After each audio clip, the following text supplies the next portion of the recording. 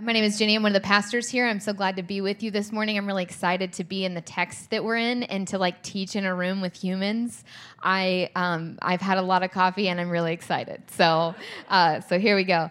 So we're entering into a church season that's called Ordinary Time. If you've been around the liturgical church at all, that may sound familiar to you. If not, what that means is it's a season where we kind of spend a lot of time just digging into the guts of Scripture.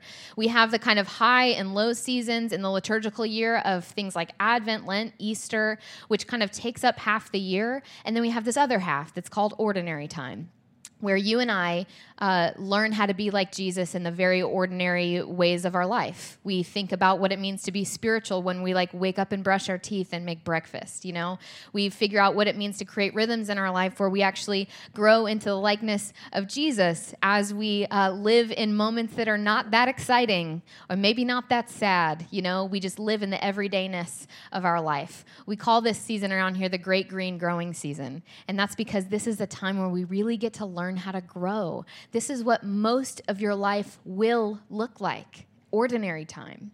And so we figure out as Christ followers how to live into that season, how to be like Jesus when things aren't too great and things aren't too terrible. Things are just in a medium space. So that's what we're entering into. Today's kind of our first Sunday where we're really launching into that season. And one thing we do as a church when we go into ordinary time is we spend a lot of time in a gospel. Really listening to the words of Jesus, some of the things he says or stories about him that we don't really necessarily read in more high liturgical seasons. So we're going to get into some things that maybe you've never read before or heard, or maybe they just haven't registered in your brain because they don't seem that important. Those kinds of things are what we're going to read and talk about during ordinary time. We're going to spend a lot of time in the Gospel of Mark. So if you were with us online at the beginning of the year in January, we already talked a lot about Mark. That was kind of our first jump into this gospel. And if you weren't there, that's okay. I'm going to give kind of a little refresher this morning. We spent a lot of time in the first chapter, and now we're kind of seeing what it looks like for Jesus to be in the world, doing his ministry, watching what happens to the world around him when he starts to do these things. So that's what we're going to read this morning. So if you have your Bibles, you can open up to Mark chapter 3. We're going to be starting in verse 20, which kind of starts in the middle of a phrase. And what's happening is Jesus is out doing ministry in the world, and he goes back to his hometown. And the text says, "And the crowd came together again so that they could not even eat, they being Jesus and his newly called disciples. When his family heard it, they went out to restrain him, for people were saying, 'He's gone out of his mind.' And the scribes who came down from Jerusalem said, 'He has Beelzebul, and by the ruler of demons he casts out demons.' And he called them to him and spoke to them in parables. 'How can Satan cast out Satan? If a kingdom is divided against itself, that kingdom cannot stand. And if a house is divided against itself, that house will not be able to stand. And if Satan has risen up against himself and is divided, he cannot stand, but his end has come. But no one can enter a strong man's house and plunder his property without first tying up the strong man. Then indeed the house can be plundered. Truly I tell you, people will be forgiven for their sins and whatever blasphemies they utter. But whoever blasphemes against the Holy Spirit can never have forgiveness, but is guilty of an eternal sin, for they had said, 'He has an unclean spirit.' Then his mother and his brothers came, and standing outside they sent to him and called him. A crowd was sitting around Jesus, and they said to him, 'Your mother and your brothers and sisters are outside asking for you.' And he replied, 'Who are my mother and my brothers?'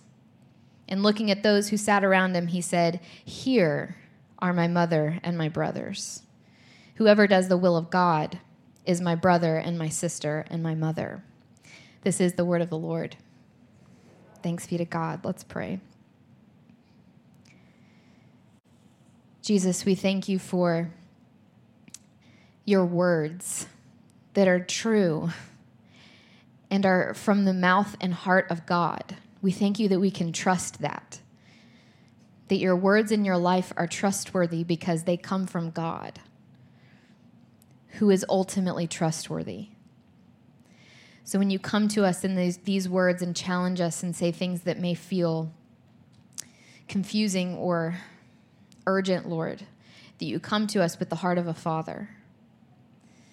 We entrust ourselves to you as we receive difficult words. Thank you for the gift of this text, Lord. Give us eyes to see and ears to hear what you have to say to us and show us this morning. It's in Jesus' name we pray. Amen.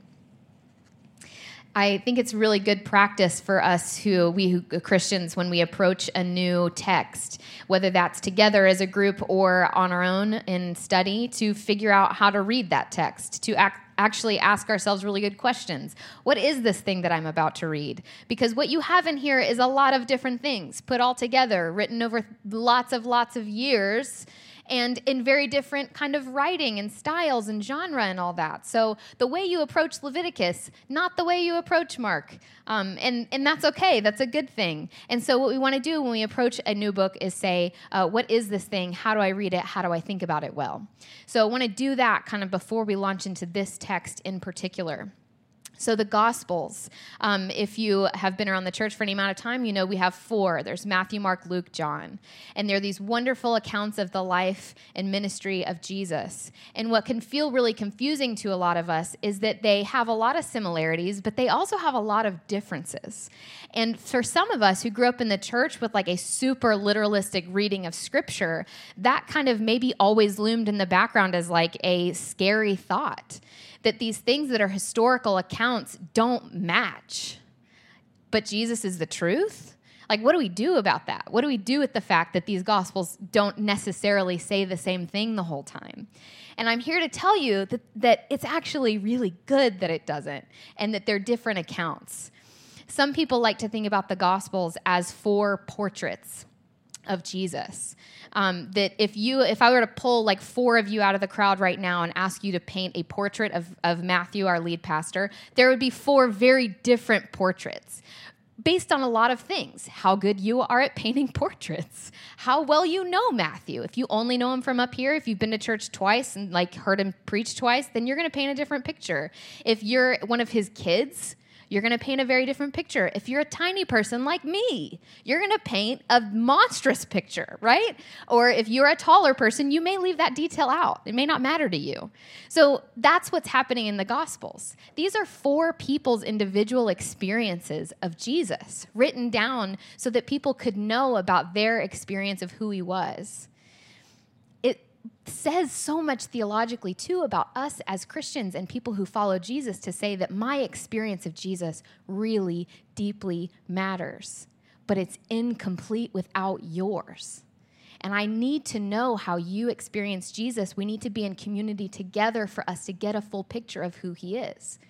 So with all of that in mind, when I talk about Mark's Jesus, don't hear me saying like, this is a different version of Jesus than is in another gospel, or that there's some sort of conflicting reality of who he was as a person. I'm not saying that. I'm saying like we're going to get into the mind of someone who is friends with Jesus and saw him in a particular way and wrote about him in a particular way.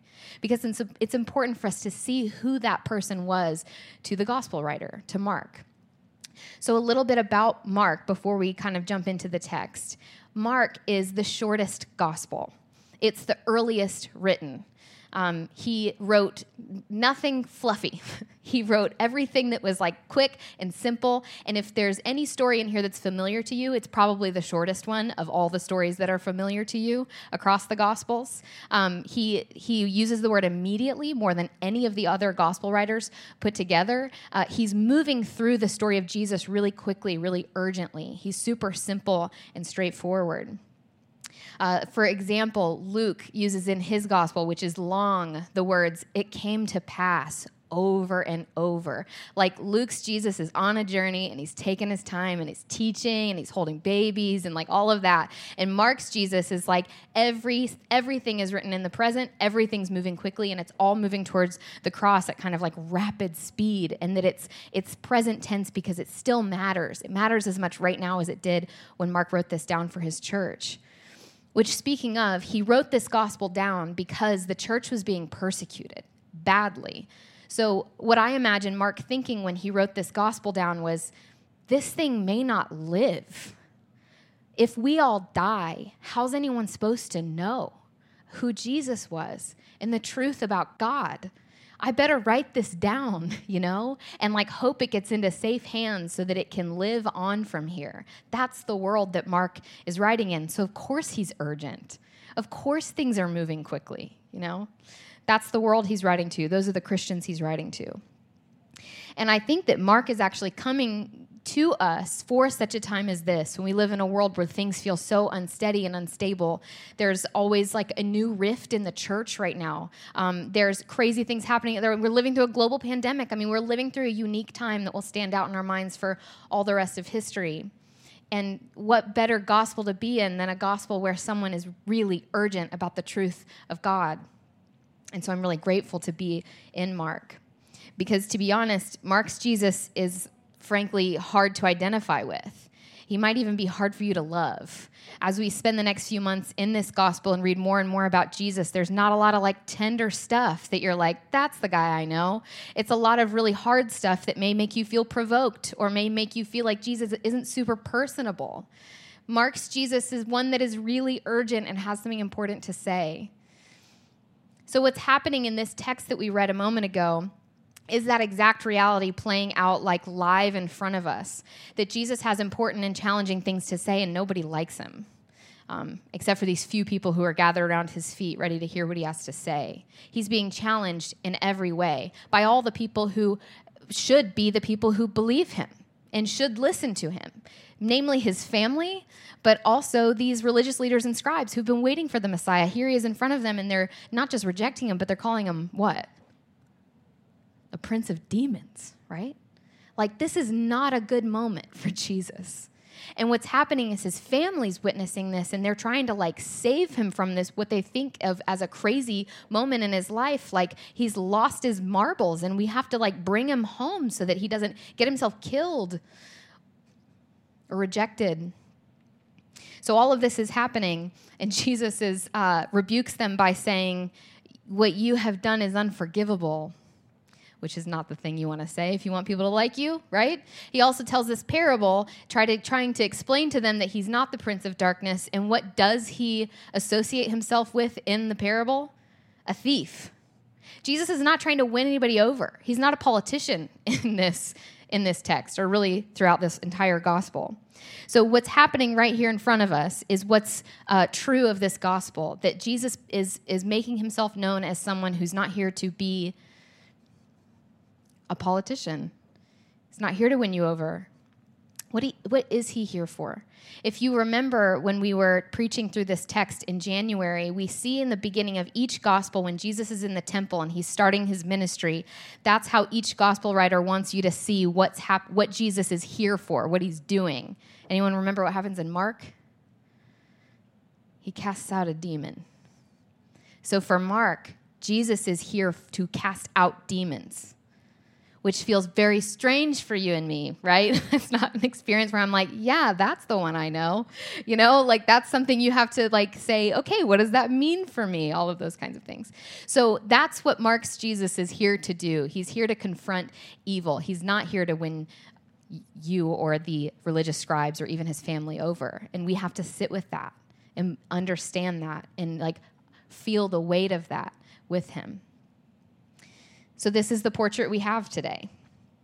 When I read Mark, which is a lot because it's my favorite because it's dark and twisty, as am I, and when I sit with this gospel, the question I have to ask myself before I read it every time is like, Jenny, are you open to the challenge of Jesus today? Because if you are, keep reading, and if you're not, don't go any further. And that's where we are. That's the season we're in as a church right now. So what exactly is the challenge here? What do we 21st century Christians glean from all this first century talk of demons and binding Satan? What does that have to do with us? I think there are 3 questions for us in this text that I've been sitting with all week and asking myself, and I want to invite you into. The first one being, where is Jesus in the thing or the person that is deeply offensive to me? In my life, what's the most offensive thing? Who's the most offensive person? What's the most offensive ideology? What's the thing that like makes you burn up immediately when you hear it or see it? React immediately. And where could Jesus be in that thing? I think Jesus wants us to ask. Jesus' acts of power were so offensive to the scribes and the religious leaders. It threatened their power and their influence, that someone has come who's more powerful, who's challenging the status quo, making people uncomfortable. The scribes and the Pharisees, the religious leaders, did not like this. And so it deeply offended them. And not only did they say, like, this guy isn't right, but this guy is the prince of demons. Like, they wanted everyone to know, like, this is not the thing. This is the opposite of the thing that you're looking for. So the question for us, I think, is where is Jesus in the thing that is deeply offending us? If we put ourselves, I think, as good Christians do, in the feet, in the shoes, in the feet of the religious leaders, which is a good thing for us to do, where am I saying something is evil when Jesus might actually be there? Where is the Spirit actually asking me to find places where I get too easily offended? Places where I immediately become defensive, or maybe those are places where Jesus wants to put his finger on you and say, let's deal with that. Let's think about that. Why does that make you so mad? Could I be there? Could I be saying something to you? Rather than assume Jesus most assuredly is not wherever the thing is that is most offensive to me. What if he's absolutely there? What if that's the place he's trying to speak to you from? The really risky question to ask ourselves if we're open to the challenge of Jesus in the offensive thing is, am I denying the possibility that God might have something new to say, even if it comes through something or someone that is my presumed enemy? Could Jesus be there? The second question I think that Jesus is asking us is, what in us needs binding? Where has, Satan taken up residence in our hearts, free rent the past year, which may sound like an extreme thing to say, and I don't actually think that it is. We've all been living in this really strange world where we're disconnected from one another, and it makes it so easy to see other people as our enemy. We all criticize a lot, the whole thing of turning your comments off on social media. I wake up every morning and I'm like, Lord, if you could just turn my comments off on my life today, I'd really appreciate that. I need no comments today. And yet we so freely offer our comments to other people, oh, have you done one singular act of anything? Then let me criticize you about it. Let me give you my opinion on what this has been. And that's the place in me where I feel Jesus saying the world doesn't need your voice on that, my child. Maybe you could love people today. Maybe you could believe the best about people. There's something in me that's lurching out at other people, wanting to give my voice, that I hear the Spirit of God saying, pull back. Believe the best about that person. Don't try to change this. Don't put your hands on this. Let me do what I do in the world. Equating an unhealthy perspective shift that we may have had over the last year or so with binding Satan may feel dramatic, but I don't think it's dramatic to God. The thing in me that makes someone near me my enemy more quickly than my friend that's not dramatic that God would want to bind that in me. So the question is, where has the strong man taken residence in you? And where does the one who is stronger need to come and bind that thing? Because that's the good news about this text. If we want to see something really good and true speaking into your life through this text, I think this is in particular it, that the world is filled with evil, personified evil. We all know it. We've seen it at different points in our life, sometimes more than others. We've seen what this strong thing looks like and feels like in us, the thing that keeps us from flourishing, the thing that pulls us back from the people that we want to be. And we see it out in front of us in the world that's suffering before our eyes. And what Jesus says, and Mark in particular is saying, this is the Jesus I want before you, is there is a strong man in this world, but there is one who is stronger. And he's come to bind the things in you that you cannot bind on your own. The places in you that you're I can never do this, fix this, be better. Jesus has come to say, I can, though. I can do all those things for you. So the last question I think for us is, who have I surrounded myself with? Who am I surrounding myself with? Are they people seeking to do the will of God? The last part of this text comes back to Jesus's family, who, like, in the beginning is trying to corral him and say, like, okay, Jesus, you're putting yourself out there in a way that makes us uncomfortable. We're worried about you. We'd really like for you to come home. And the thing that I really appreciate about having multiple gospels is what we know, maybe we wouldn't just from this text, but we know from all the gospels is that Jesus did have a really loving relationship with his family. So what we know from this text is, like, Jesus is like the rest of us, and he had a really complex relationship with those he was related to, those he grew up with. He's just like a guy like you and me with a complicated family life. And that's not the thing that we're supposed to focus on in this text, although we want to, because that's the thing that feels most offensive, that Jesus would say, no, you can't come in here, or you're not my family. And that's not what Jesus wants us to sit on or think about. What he wants us to know here and bring our attention to is the necessity of a community of believers if we are going to become like him, if we're going to follow him. Who's speaking into your life? Who's surrounding you? Who has the loudest megaphone in your life? That's what Jesus is asking. Like, if you want to do this with me and it feels hard, ask yourself who's speaking into your life around you.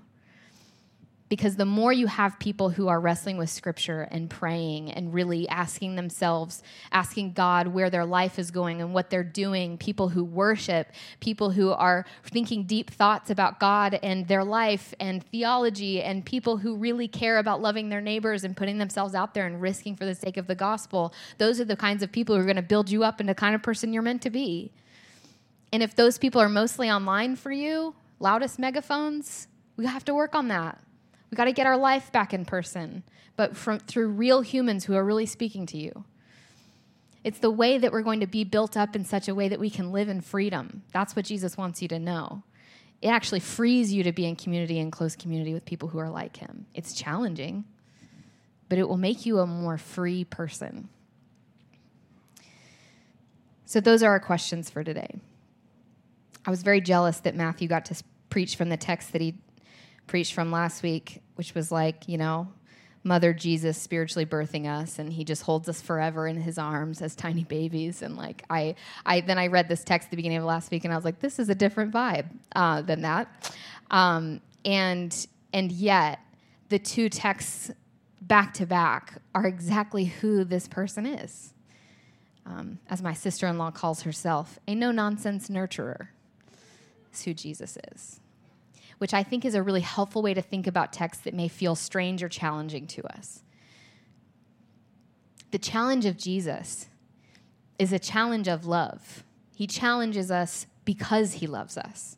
The stakes are too high to be coddled. He wants to love us into a place where we are more like him, and sometimes that means shocking us or offending us or challenging us. And I want to ask myself all the time, like, Lord, where are you offending me so that I might see what needs to be seen? Wake me up. Take me out of the place where I am, where everything feels like comfortable. Take me into the place where you want to challenge me and show me something new. Make me better. Put me into the place where I need to be. I want to be able to hear those words from him and not just like demand, the prodigal son or Jesus making fish for Peter on the beach. Those are good and wonderful stories. But I want to be open and ready for the harder things that he might say to me. This Jesus is urgent, but he's not tough. He's Jesus. And that is the gift of being a Christian, is that you and I get to be Jesus for and to one another. Someone famous who I should know who it was once said, if you look into the face of a brother or a sister, you've looked into the face of Jesus. And so today, if you need companionship, if you need love, if you need forgiveness, if you feel challenged by Jesus and need someone to tell you that you're loved and forgiven, like that's our job, to tell that to one another and to speak it over each other. So a few of us will be at the front. If you would like prayer or just someone to talk to, we'd love to talk with you. So go be challenged by the one that loves you this week. Amen. Amen. God bless you all. We're so glad you were here. Have a wonderful week. Hello, friends. This is Matthew, the lead pastor at Emmanuel Anglican Church in East Atlanta. Thank you so much for listening to our podcast. We are disciples of Jesus who are seeking his kingdom and the flourishing of our neighbors. And if you want to find out more about Emmanuel and what's going on, just hop over to our website. The address is Emmanuel, that's with an I, emmanuelatl.org. Thanks so much. God bless you. Grace and peace.